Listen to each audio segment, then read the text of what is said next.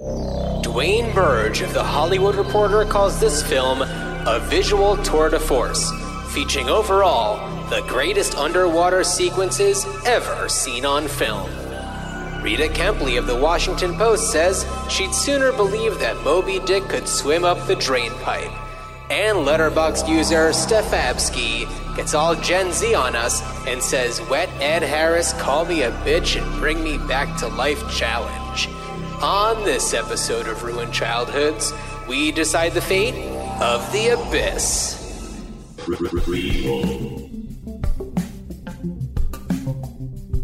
Sequel. Reboot. Which one will it be? It's the Ruined Childhoods podcast. Greetings, Starfighters, and welcome to Ruined Childhoods. Greetings to you, Dan. Greetings to you, our listeners. Hey, Dan, how's it going? It is going at 180 knots. Oh, okay. Yeah. Are you, Chris Elliott's character? I'm one of the characters that no. So yeah, in just in thinking about the Abyss and thinking about water speed, and also having rewatched a few scenes of it shortly before coming to record. Oh, I just have that, and I'm thinking about the scene in the movie where the opening scene where the U.S. sub is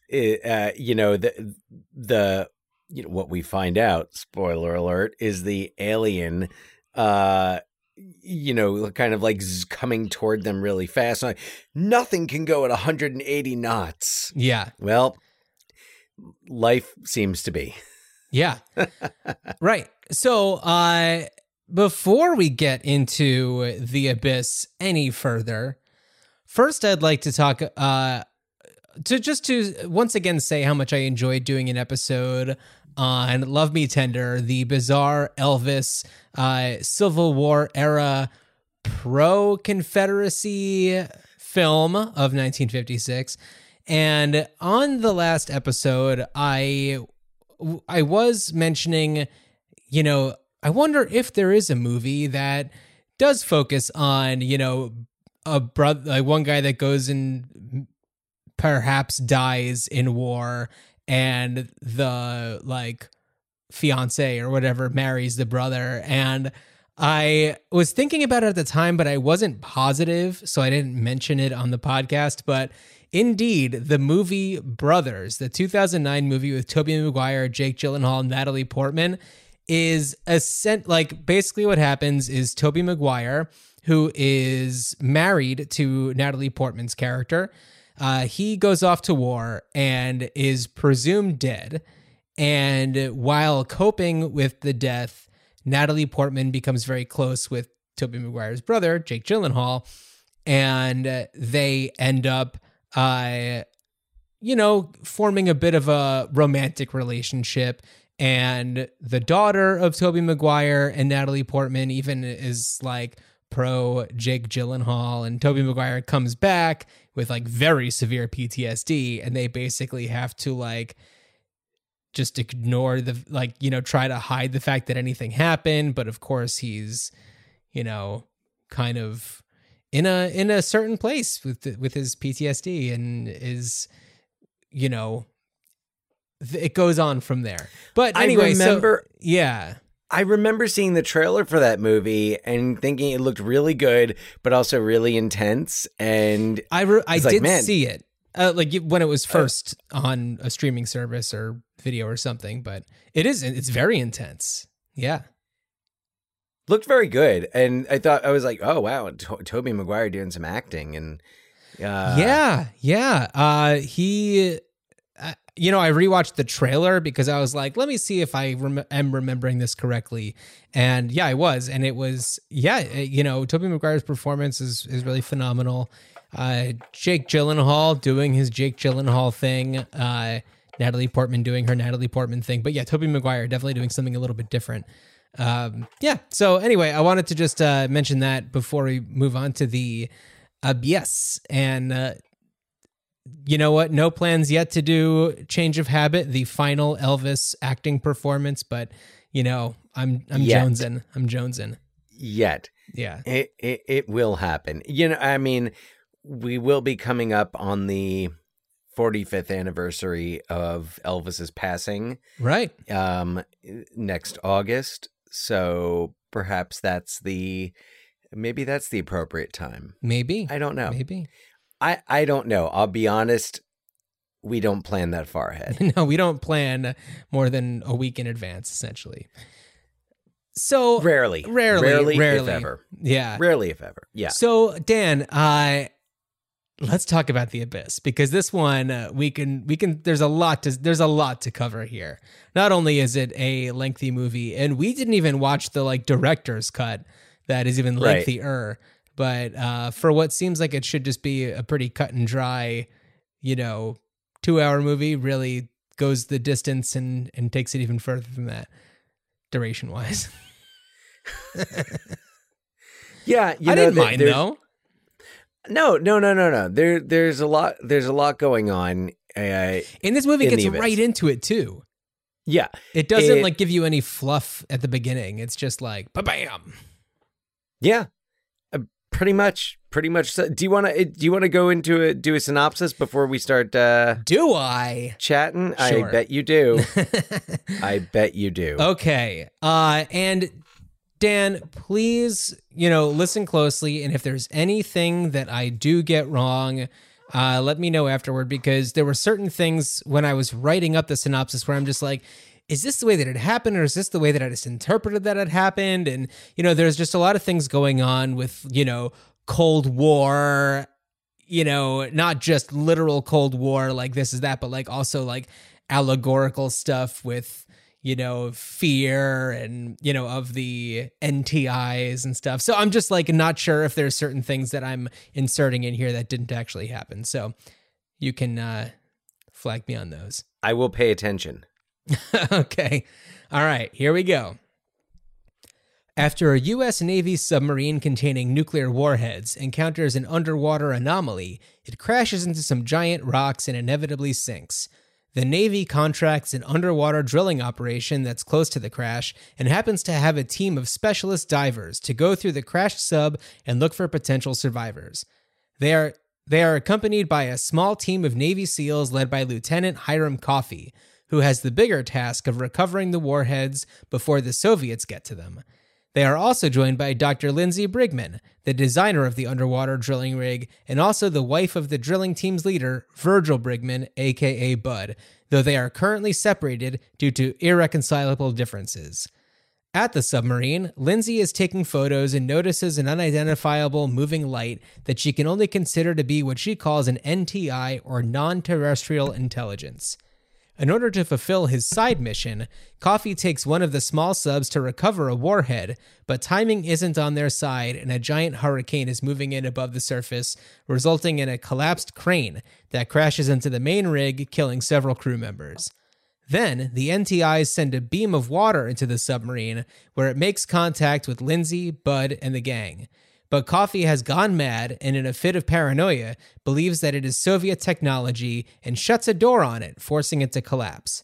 In an effort to attack the NTIs, Coffey activates the warhead, so Bud sneaks up to him in order to knock him out, but his efforts are thwarted, and Coffey steals a mini-sub to bring it down to find the source of the NTIs. Bud follows him in another unit, and Lindsay insists on coming along. Bud manages to implode Coffey and the mini-sub, but the activated warhead has now landed on the ocean floor. With their mini-sub irreparably damaged and only one scuba suit, Lindsay knows that the only way for them both to survive is for him to suit up and let her blood freeze and essentially drown, and then drag her back to the main rig to revive her. Her plan works, but not without a desperate struggle. Now, all they need to do is deactivate the warhead, but in order to do that, they have to get there first. The only way for someone to travel safely that far below the surface is to go without an oxygen tank, so the Navy SEALs fill his helmet with an oxygen-rich liquid that would allow him to breathe.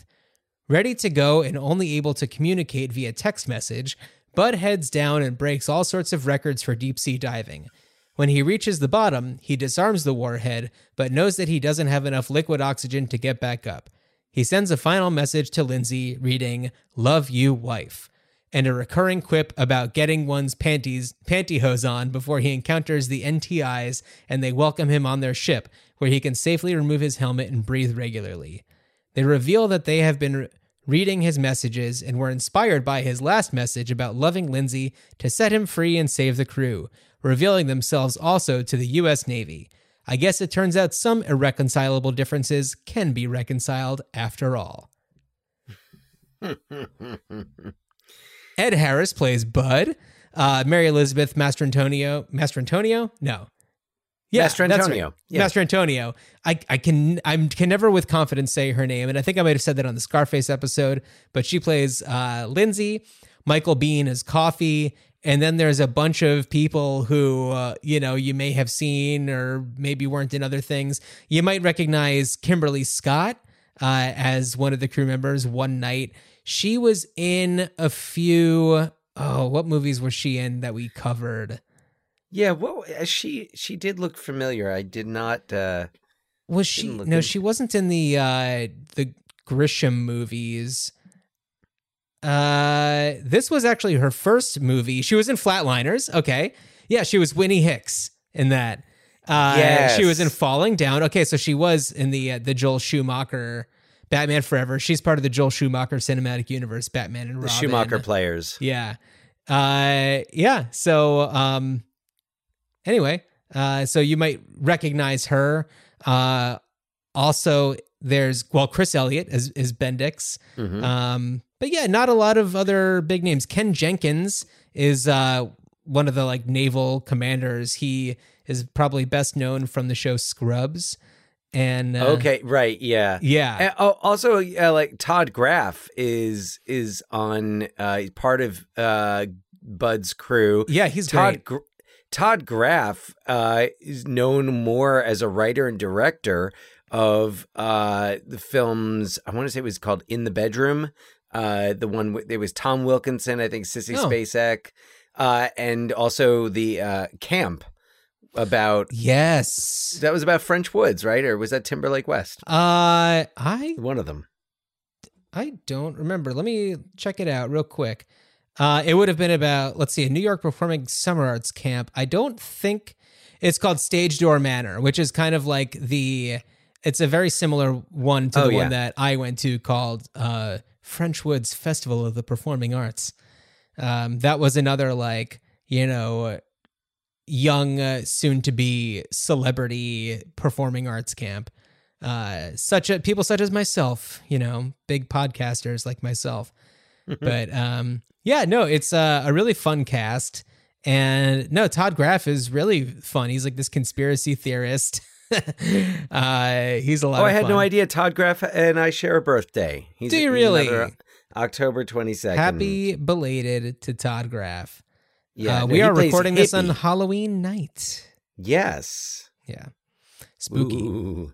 Yeah. So anyway, so Todd Graff, and Todd Graff has a supporting role in a guilty pleasure comedy of mine that I actually haven't seen in years, Opportunity Knocks. Oh.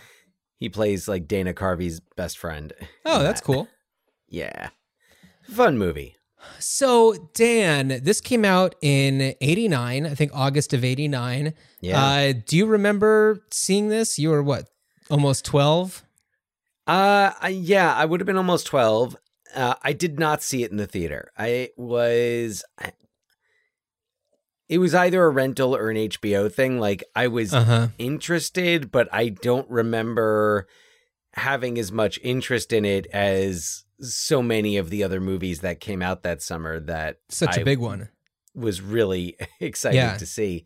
Yeah, The Abyss wasn't really on my radar. I mean, James Cameron really wasn't on my radar at that point. Is this his third movie? Is this his third or his second? I was trying to think of what Alien came between. Was Aliens? Aliens was before Aliens this. was his Terminator. Aliens was his second. Yeah. So this was after Aliens.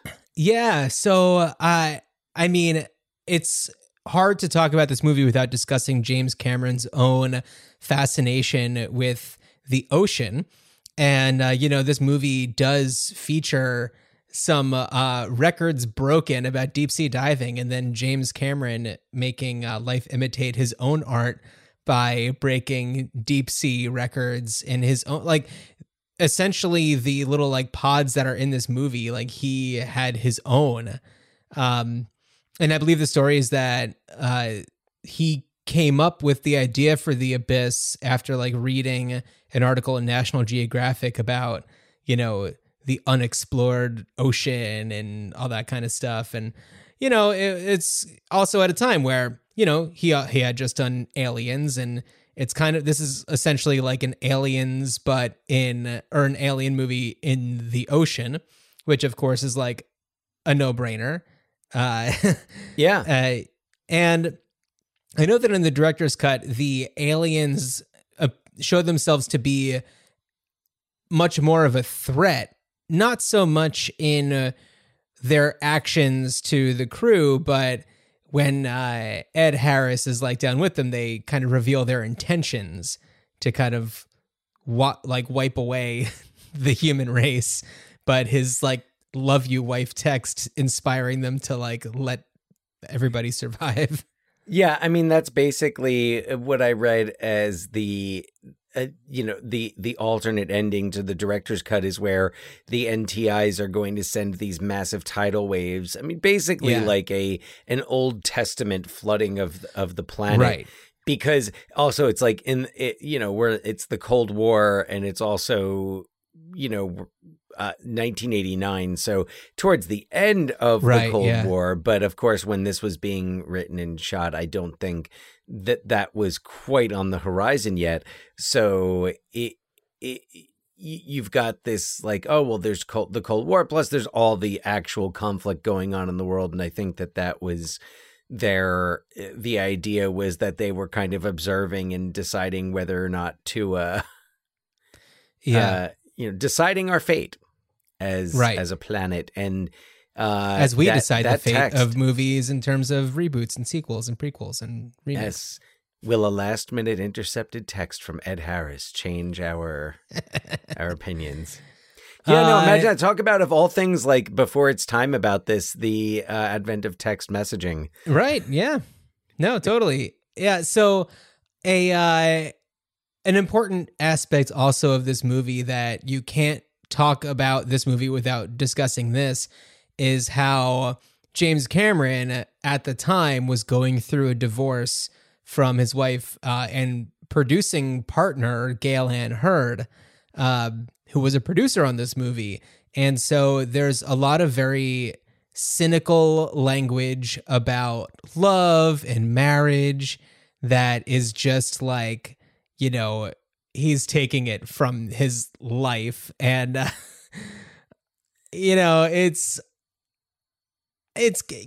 watching it with knowing that is really bringing like a whole new element to it.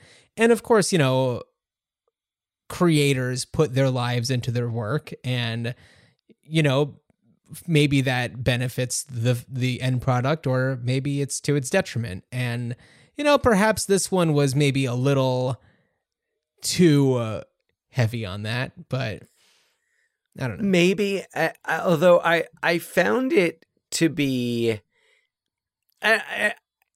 it's tough to look at because there's definitely a lot of misogynistic language in it. Yes, which first of all, considering the time and also considering like the types of characters that this is mainly about, mostly like, these guys who are military or oil, in the oil business. But also I feel like the tone of it favors Mary Elizabeth Mastrantonio's character, because I think like the whole time, even when everyone else is complaining about her, it's like, she's right. That she's going to make the right decisions. And yeah, anytime, when Michael Biehn, when they're on the transport and he calls her Mrs. Brigman and she says, She's like, don't call me that. He's like, well, what do we call you, sir? Right. Well, there's. I also want to play another part where the Mrs. Brigman thing comes up, and then I'm gonna go on a little bit longer into a further discussion between Lindsay and Bud about both the vessel that they're in, which she designed, and their failed marriage. Hippie, you're going to give that rat a disease. Hi, Linz. Well, well, Mrs. Brigman. Not for long. You never did like being called that, did you?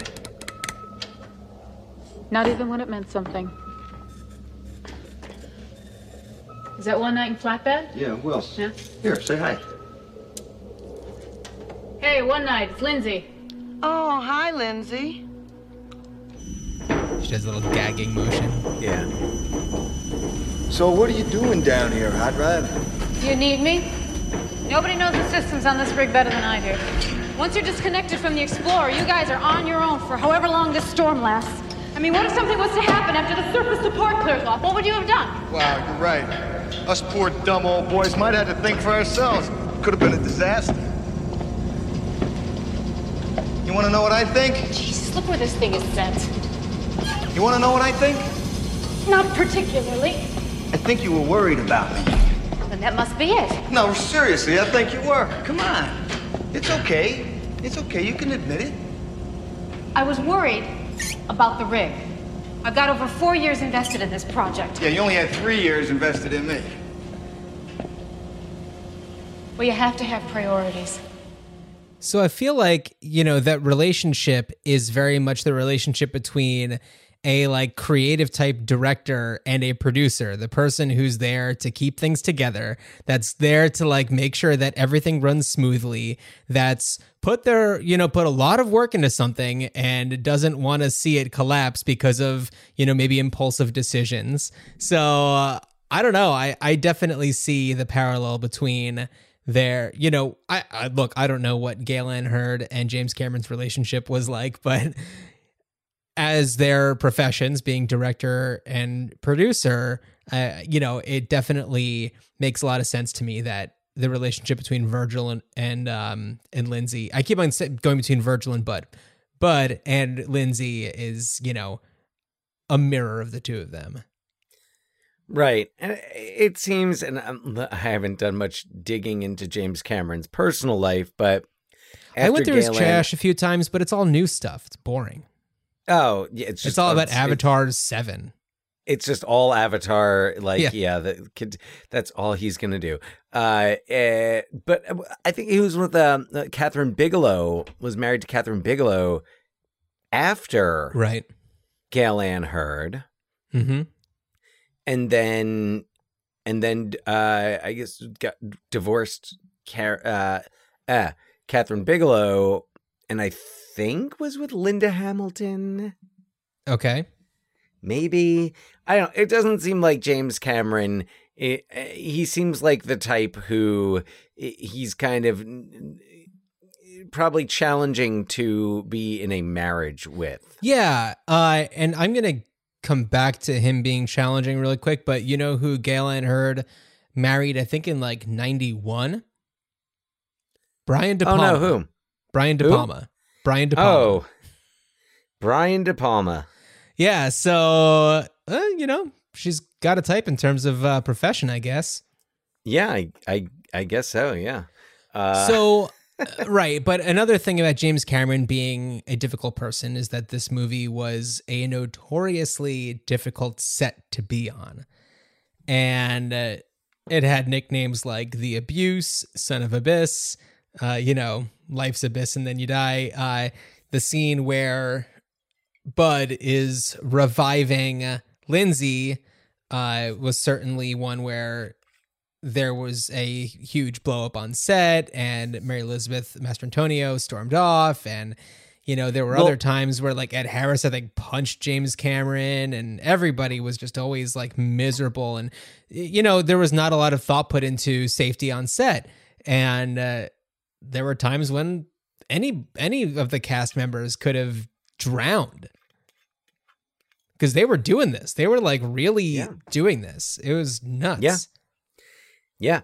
And I had read about that scene where Bud revives Lindsay, that they had done it. They had been shooting it, and then like the camera ran out of film. Yeah, and he kept on rolling. And he didn't tell them to stop.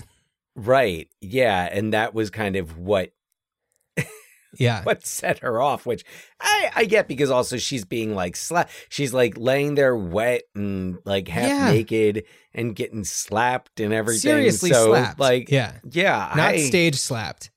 No. Yeah, getting hurt and just it seems like everybody was in the right for being pissed off at James Cameron for the treatment on this. And I will say, the performances are fantastic, and the tension in this movie is real. And I don't know, like, hard to say what it would have been like if they were treated humanely, but you would hope that it would have been similar performances, but they certainly were, pushed to the limits and beyond the limits, actually. Yeah. I mean, not okay.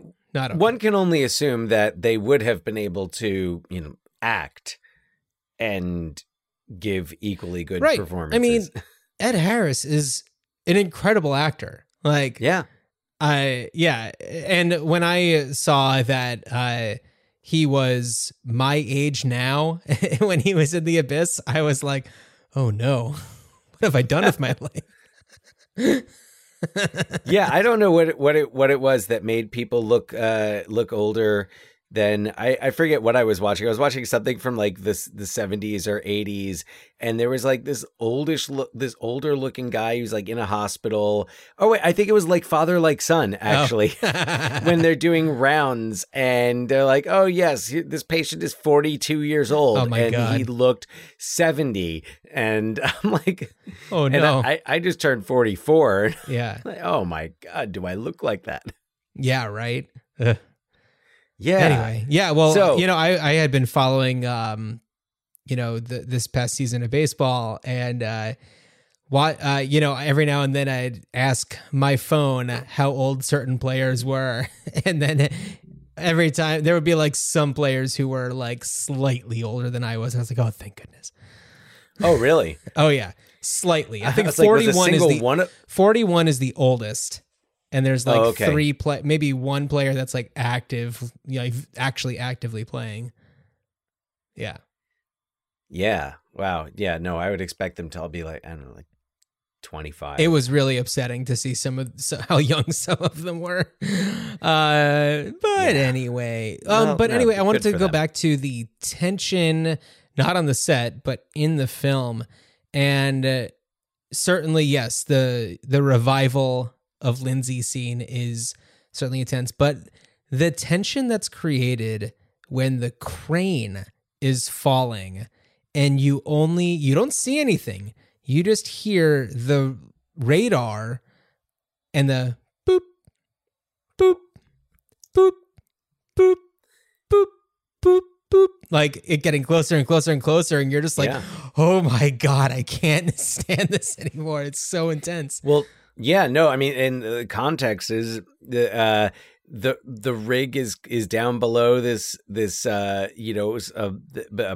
craft on the surface, and there's a big crane, and in the storm, the crane breaks off. Yeah. And this giant, heavy steel crane is just crashing through the water and heading right towards them. Yeah. It's intense. It really is. It's so for anybody who hasn't seen this movie, you have to keep in mind, there is not a single scene that takes place on dry land. Everything is either on the naval ship above, which is really only the beginning or the very, very end. There might be a scene in the middle somewhere, but otherwise it's underwater. The entire thing is underwater.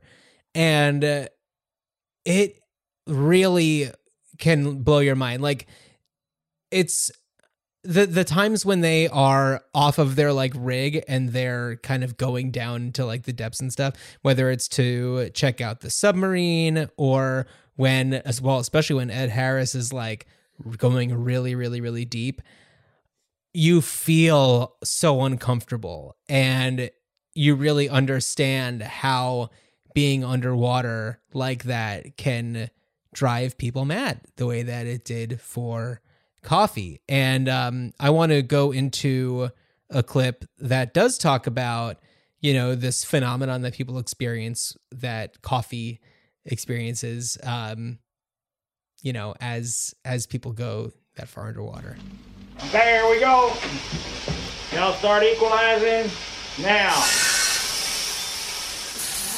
They're kind of like holding their noses, preparing Let's to watch be... each other closely for signs of HPNS. High pressure nervous syndrome. Muscle tremors usually in the hands first. Nausea, increased excitability, disorientation. And a partridge in a pear tree. About 1 person in 20 can't handle it. They just go buggo. Look, they've all made runs to this depth. They're checked out. No, I understand that. What I'm saying is that it's impossible to predict just who's susceptible. They're checked out. And then he's the one that's slicing lines in his arm and, you know, under a table and going real buggo. Yeah, he's really, really good about that. Michael Biehn is really, Michael really Bihn's captures that. So good in this. I mean, he's one of, you know, he's one of James Cameron's guys. You know, a lot of people would probably best remember him as Kyle Reese in The Terminator.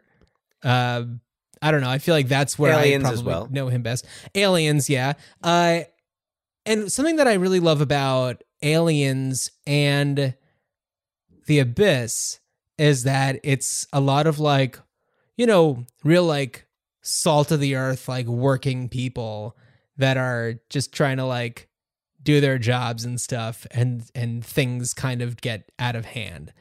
You know, whether it's the Navy SEALs or aliens or NTIs or whatever you want to call them. Yeah. Yeah. They're working folk doing a job. And that's where, and that's one of the aspects that really made me realize how much this movie probably inspired another movie that we've talked about. Oh, in which, you know, a drilling team is contracted by the government to do something insanely dangerous. Armageddon. Right. Yeah. Except this drilling team isn't asked to drill. They're just asked to, you know, host and dive, but which is way more reasonable. But the whole thing with like the, you know, kind of like the gung-ho military people who were just going to like just blow everything up, and the conflict between them and, you know, the salt of the earth, like, you know, the drill team. So yeah, I was watching it and I was like, oh, I feel like maybe Armageddon took some cues from this. I'm pretty sure. I mean, it's fine. Yeah. It's fine. Yes. Yeah. Just saying.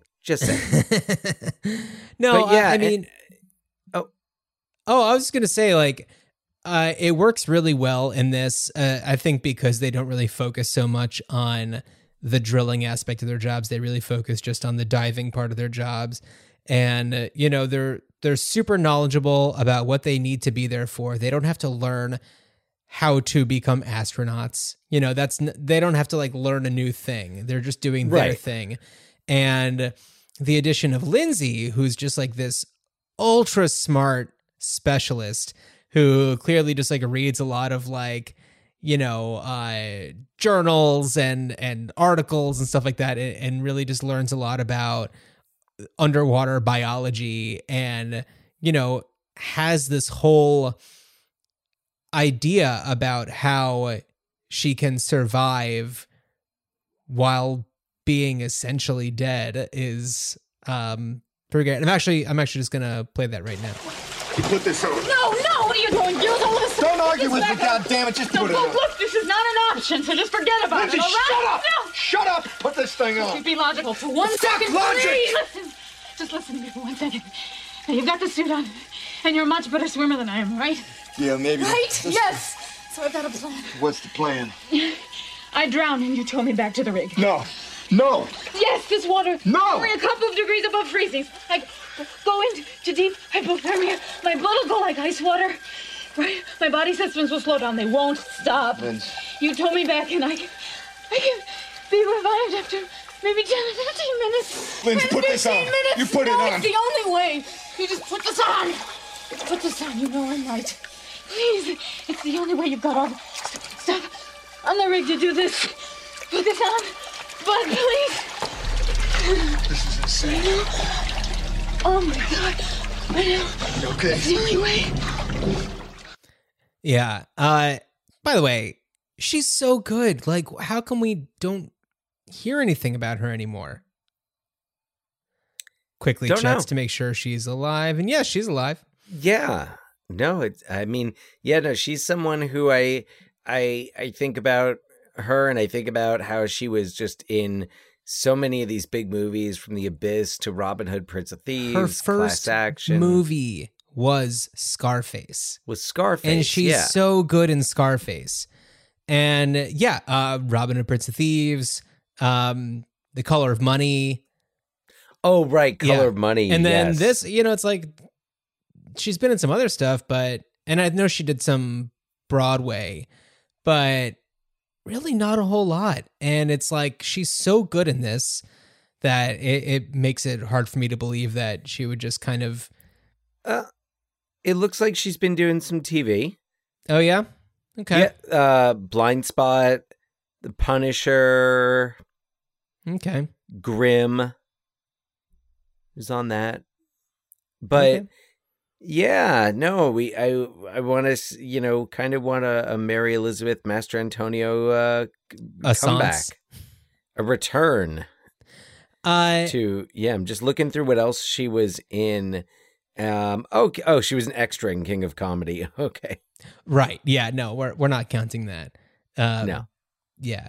But, she had a really great, very strong, early film career, a solid, 10 years or so, where she was just in, I'd say tremendous movies. I don't know if some of them were really tremendous, but she had great performances in big movies.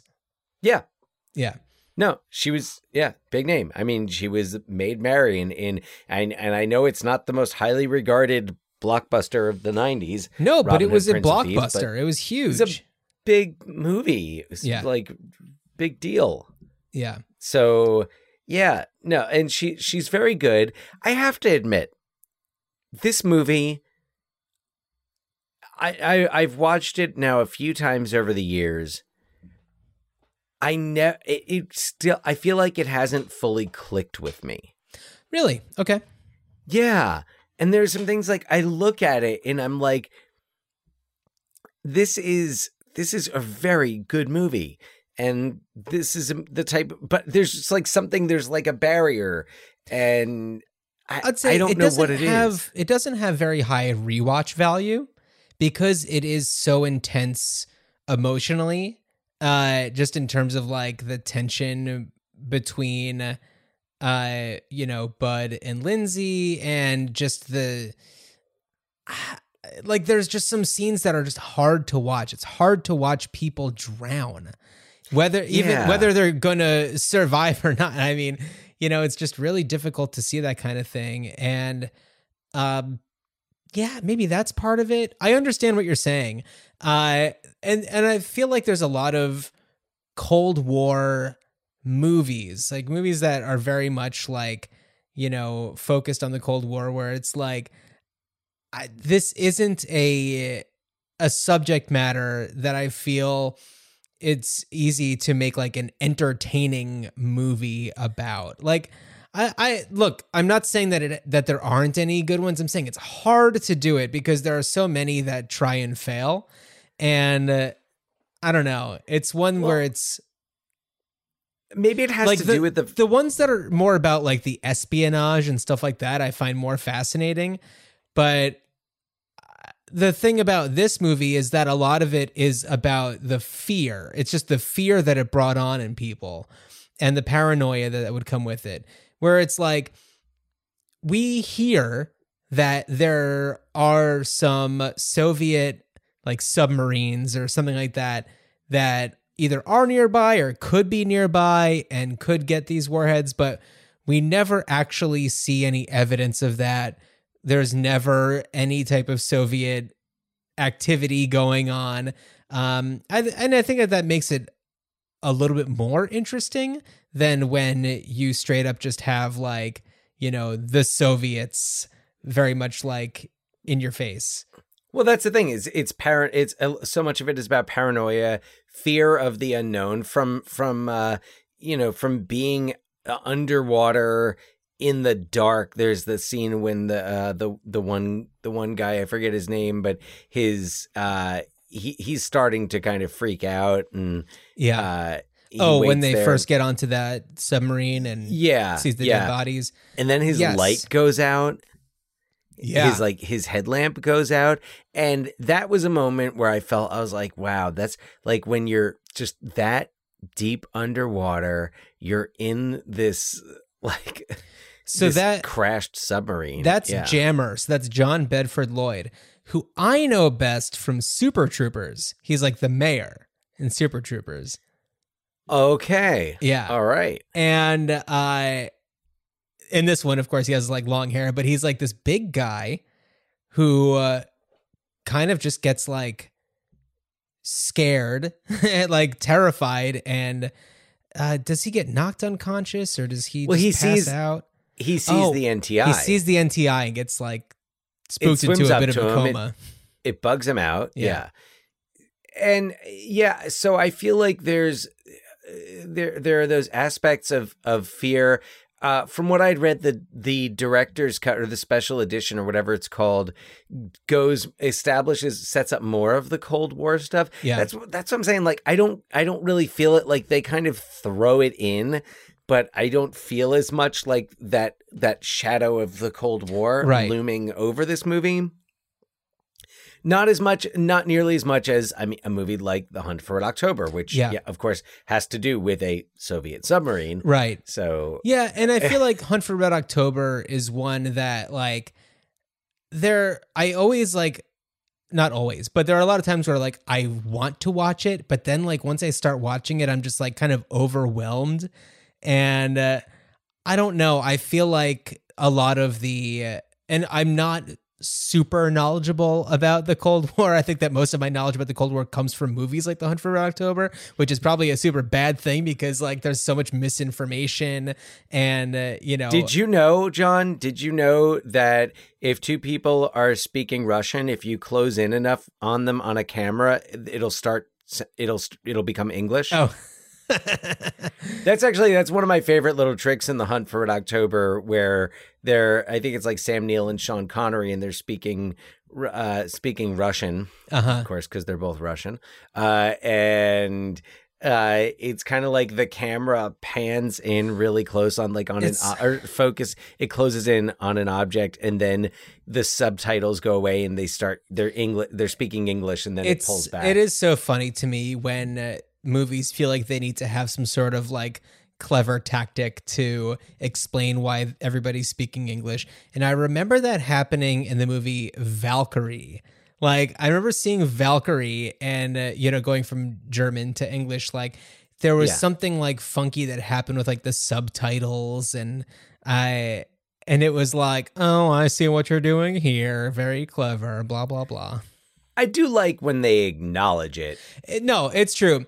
You've got an Australian and a Scotsman playing Russians. Well, I know that this is going even further off topic, but when there's a movie, and I noticed this in the new Dune, which I enjoyed very much, but when there are people like in the same family, in the same place, and they all have like different accents, and I always find that a little jarring, where it's like, I can understand if these people that are on this like planet have a different accent. You're all speaking English, but you have a different accent. Like, you know, that makes sense to me. But when you're all like in the same family, and I understand that some people can have one accent and be in the same family with somebody who has a different one, but like, I feel when like they all grew up in the same place, though. Well, right, yes, that absolutely. But yeah, I don't know. Sometimes it's just like, I don't know. Anyway. I agree. I agree with you. That's a pet peeve there. So, but I like when they acknowledge it, but I think maybe if the Abyss went more into the Cold War aspect of it, maybe that would have been a click. Cause I know I don't know everything about the Cold War, but it is a subject that I'm interested in and usually enjoy learning about. I'm pretty sure that the most of my knowledge about the Cold War comes from movies and television shows, and that's certainly the worst way to learn about it. Nope. The internet. Oh yeah, that's true.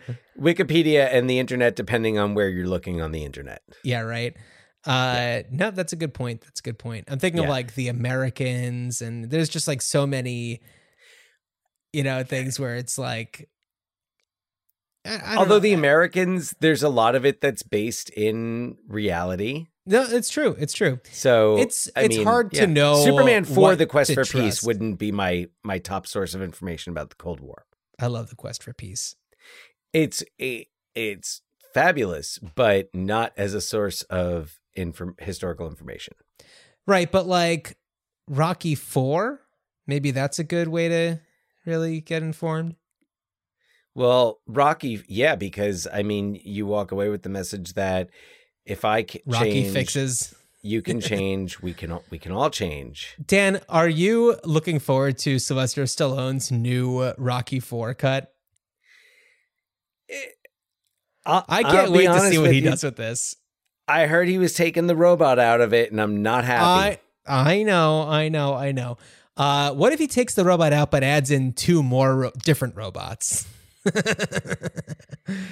As long as we get the Happy Birthday Paulie. Yes. Yeah.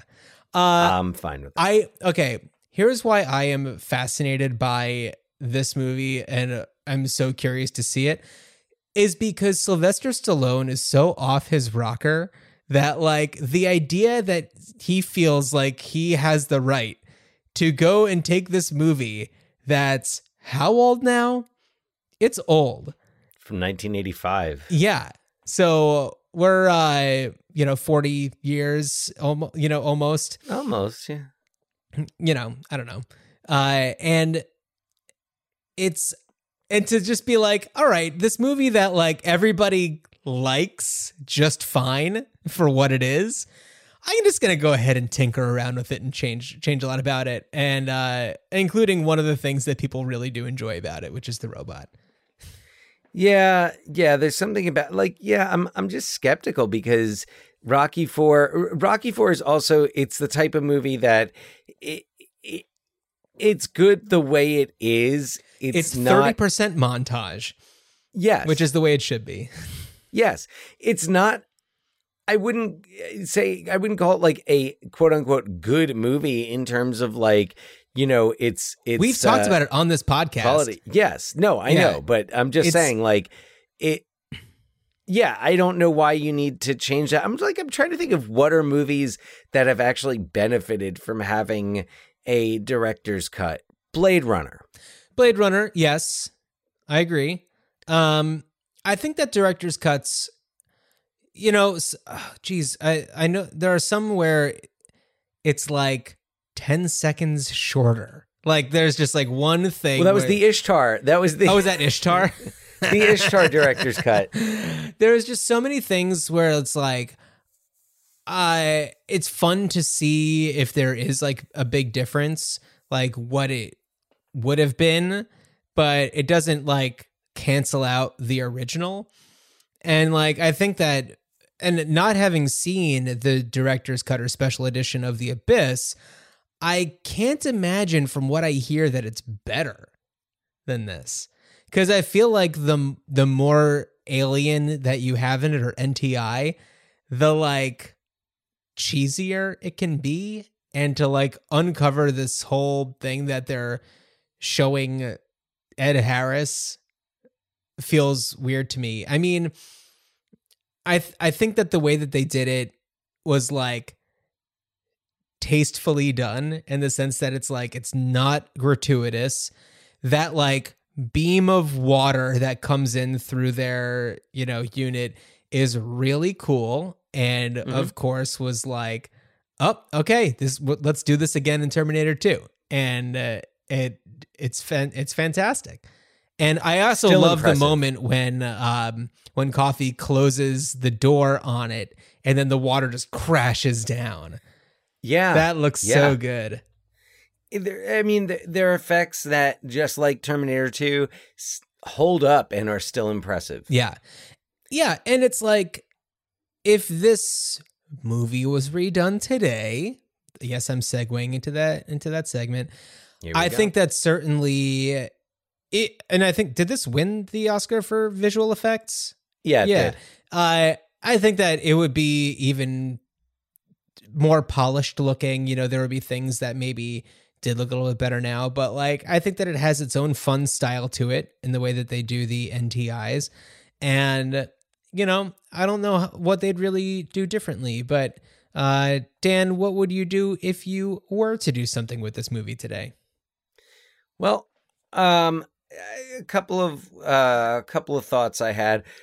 First, I know we've talked in the past about adapting certain movies into like virtual reality games and experiences. And I think that, that The Abyss is kind of a prime candidate for that. I think it would be really interesting. And I'm saying this not ever having done any VR type things, but I just kind of get the sense that like, oh, this seems like the type of thing that would be cool, where you would have to like do something. It's like, maybe like, all right, so this is your mission, is you have to descend to this number of feet and get inside this get inside the, you know, the submarine, and you have to find the launch codes, or like you have to find a certain number of things before you know, and you have to do it in a certain amount of time, or else you run out of oxygen. You just gave me an idea that's not my like idea, but this would be a really good escape room. Oh yes, it would be a great escape room. Ooh. So I was thinking VR game, but I've been thinking. Well, I was gonna say VR game is really interesting because I mean, it would be one where it is not for the faint of heart, because it, you know, this movie, you feel the claustrophobia, like you're in there with them. It really draws you in. So a VR experience would be probably even more so. It would be cool, yeah, but it would be intense. And then the other idea I had is to have a sequel. And this movie, it just ends with the NTI craft, I guess is what it is, coming to the surface, and Bud reuniting with Lindsay, and then that's it. It's done. Yeah.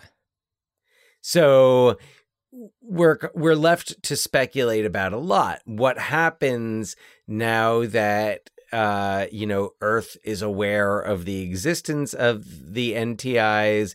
Is there any further contact? Does the craft like take off? Does it go? Does it fly? Does it go back to the bottom of the sea? There's so many questions to be answered, and there's so many possible ways to go. You could set a sequel in a future where Earth has almost been taken under the wing of these beings, and you know, have like, maybe these beings have helped you know, have helped us solve climate change. Maybe there's like, I'm just thinking like, what would be a spin that would be a little different? And what if we presented a future where climate change has been halted, or perhaps even reversed? with the help of this technology. What if the sequel involves the first, manned mission to go to their planet? What if? Well, what makes you think that they're from another planet? Well, that's kind of one of the other options here. Because Gotcha. What if they're not from another planet? What if they are these creatures that live so deep down, and maybe they gain their energy from elements in Earth's core? And although I guess what makes me think that they're aliens, I guess maybe is the technology that they've developed to kind of intercept the messages and I guess track humans. It just made me think of something more alien-like than underwater intelligent life. But either way, you could set it up where, of course, there's got to be. I think you start with there's a peace and there's good things, but of course something needs to go wrong, and there needs to be a problem. I kept thinking it was weird because I kept thinking of Cocoon, and yeah, Cocoon the Return, and just what happens? But I don't know. I haven't had really the time to map out all of the possibilities, but you also wouldn't necessarily need, look, it would be great to bring back original cast members, but you wouldn't need to. Right. Yeah, you could have, it's been, since 1989, so, 30 odd years, and, who's in contact with these beings? What do we have, something set up with them? Or were they just all right, we're letting you off the hook this time. Don't make us come back. Yeah, I hear you. So I think a sequel, I think a sequel could be, could be a really interesting possibility. I feel like something like a prequel would really just involve people coming in contact with this thing. Oh, Young Coffee. Yeah. Yeah. When he was just a little coffee bean. I was thinking about what if, oh shoot, I just lost it. It was there and now. What if Ed Harris? Oh, do we know where? I feel like, was this somewhere in, basically my question is the implication that the alien craft might be the Bermuda Triangle? I was thinking the same thing. And I believe that is what they're saying without actually saying Bermuda Triangle. I know they're near the Cayman Islands, I believe. I think so. Yeah. And so that tracks for me. And that's what I was assuming as well. And it would make sense with what these NTIs kind of do. From what I could put together, though, I was assuming that the NTIs disrupted the operations of the U.S. submarine in the beginning because they knew that there was, weapons of mass destruction aboard. A shitload of them. So it's not like it was an accident. It was, a way to prevent that from turning into something worse. And when they come into contact with Ed Harris's crew and the Navy SEALs and all of them, they're, trying to suss out what they're trying to do there. And, once they see that Ed Harris is not up to no good, it's after he disarms the warhead that they save him. Then, that's where things really turn around. So anyway. Yeah. Bermuda Triangle makes sense. Yeah, makes sense, but also it doesn't seem like anything like this has happened before. They're not we lost another one in that same area. Yeah. Yeah, although it's interesting because when the craft, if you will, surfaces, you see all of the like sunken ships and stuff that were like around there. So it does make you wonder, like, you know, what are some of the other ones that have encountered this situation? I mean, I didn't get a count on like how many sunken ships were down there or anything like that, but you know, there were a few. Yeah. But that was really cool. I like that they did that. Yeah, you know what? I forgot.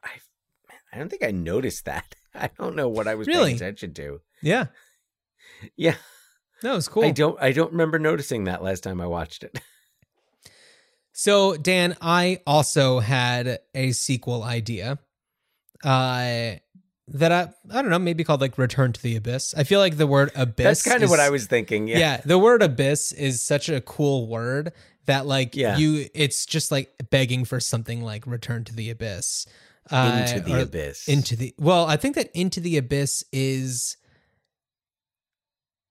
that, I feel like that is something having to do with Into the Abyss. Is that like a special feature on the DVD? It's a 2011 documentary, Werner Herzog documentary. Okay, so it doesn't have to do with this. Right, so my idea is, so after learning that a terrorist group has planted explosives deep underwater, a naval team, along with some divers taught by Bud Brigman, or like under the command of like Bud Brigman, travel to the depths of the ocean to deactivate the explosives. And in my scenario, the NTIs, all of that was kind of put away as like a secret. Like everybody had to, you know, everyone was like paid off and had to sign NDIs and all that kind of stuff. Or NDAs. I was looking at NTIs. NTI, yeah. Yeah. NDAs. And it's been so long and it feels like such an impossibility that it's reached a point in Bud's life where he's not even sure if it really happened or not. He's not in touch with anybody. You know, he still ended up getting divorced from Lindsay, and, you know, everybody else in his life is, you know, maybe from that part of his life is out of his life or has died or something. And so he's just questioning whether it was real or not. And it isn't until he goes on this mission that he is reunited with the NTIs.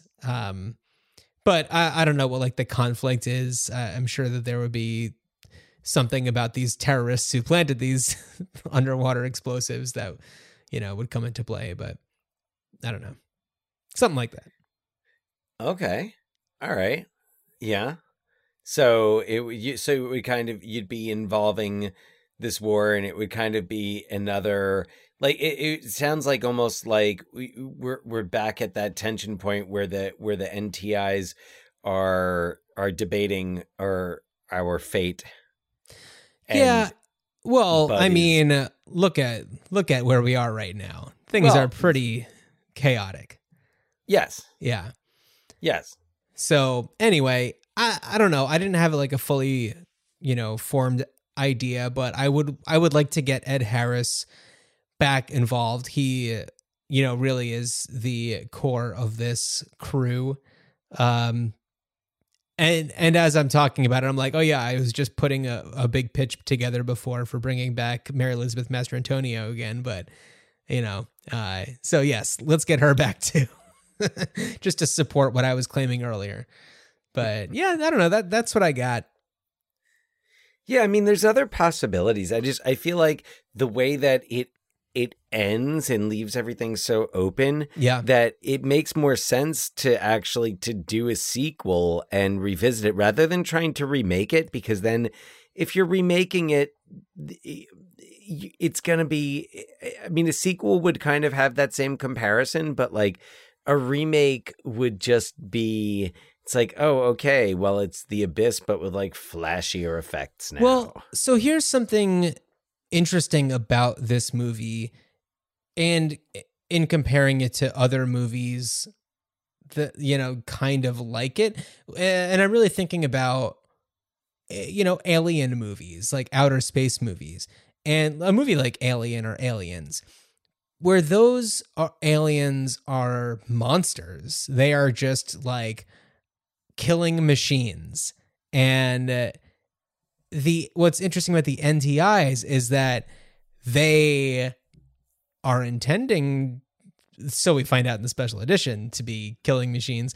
But they adapt, they learn, they are absorbing information, and they are helpful. But they're not like cute, cuddly sidekick helpful. They're just, you know, this otherworldly, essentially, being that, you know, sees the good in humanity. And I think that any movie now that would do a story about monsters underwater, and I know that there was a movie not too long ago, just a few years ago, called Underwater with Kristen Stewart, that is about like an underwater monster, essentially. And I just don't know if filmmaking or the studios are interested in a movie like The Abyss right now, where the aliens, or whatever you want to call them, are actually helpful in the end. It's just not where we are. It's not where we, but is it not where we are? Like, are we not in a place where we would like to believe that some like mysterious, mythical, magical, intelligent being is going to come and like save us and get us out of our current state? I think that it's nice to think that that'd be possible, but I just don't see it happening. Maybe I'm being cynical, but I don't know. It just seems like it's more marketable to have a movie that's about, you know, I don't know, passing the buck of terror onto a completely separate entity, a non-human entity. Maybe. I don't know. I don't know. I mean, but that's also like, that's when these movies seem to come out, is when there's this like strife and conflict in the world. And yeah, but the thing is, like, there's certainly an aspect of like, well, wouldn't it be nice if somebody could come and fix things? Like some magical thing could just come and fix the problems. Like, could just come and fix climate change, or could come and fix this or fix that. And I don't know. It feels like it's like, all right, we've done everything. Humans are useless. Let's just take care of it.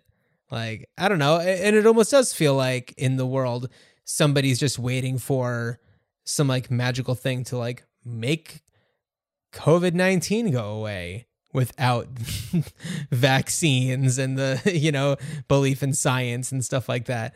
You know, it's like somebody's just waiting for it to, as our 45th president said, like, and like magic, it'll go away. Yeah. You know, there are like people magic. who are just like like waiting for that to happen and expecting that kind of thing to happen. But it's, as we know, unrealistic. I mean, without the vaccine, yeah. Like there Right, is a magic yeah. that will make it go away. It's not magic at all. It's science. Right. But yeah. yes. So like there Anyway. are people who just like are sitting back and assuming that something is going to come and just fix the problems. Yeah. Without actually acting. And I don't know, maybe there is room for a movie where that thing does actually happen, but it's like that would just be too convenient.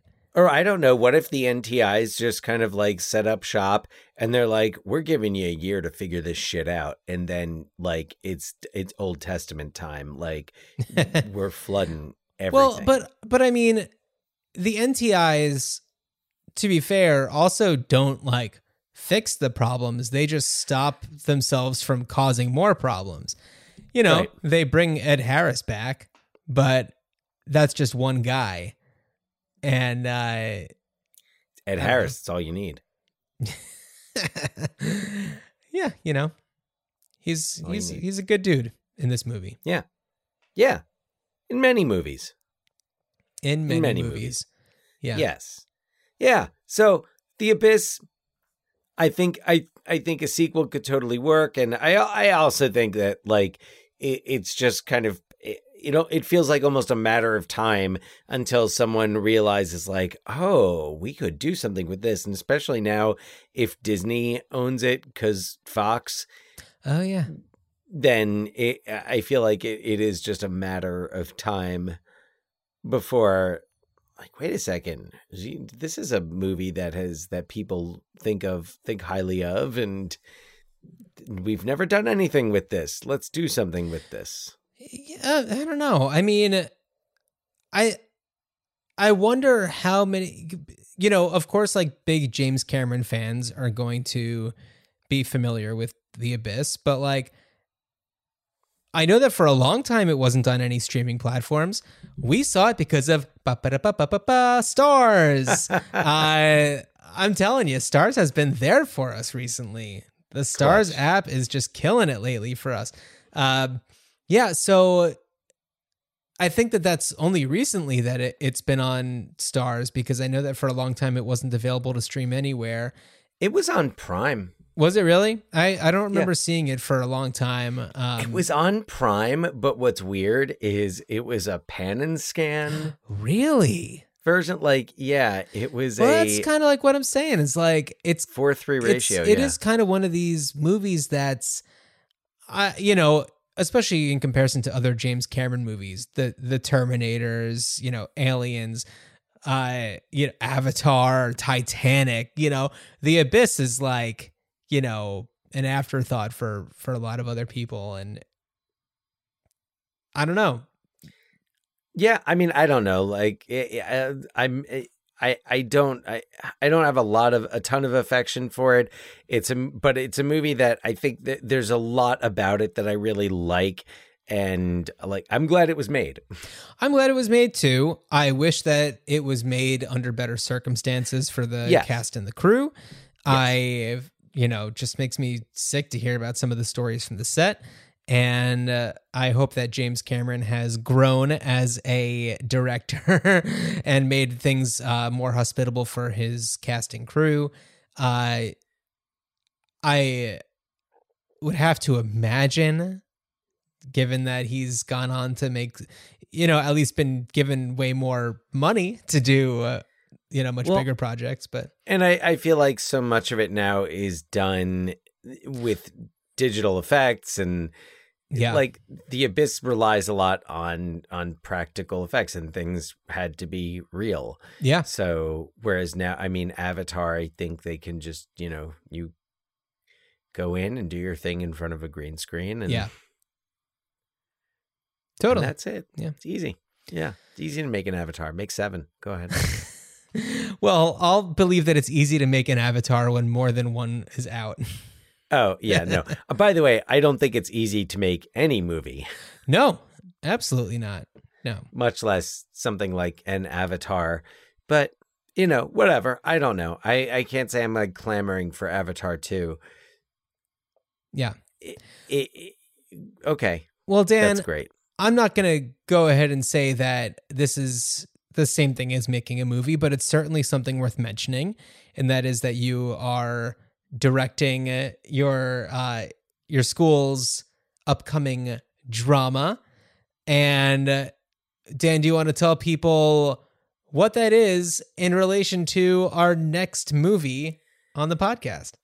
Yeah, so I am currently directing a cast of approximately 30 high school students and a crew of over 30 more high school students in doing a production of The 39 Steps, which was adapted from a 1935 film, an early film directed by Alfred Hitchcock.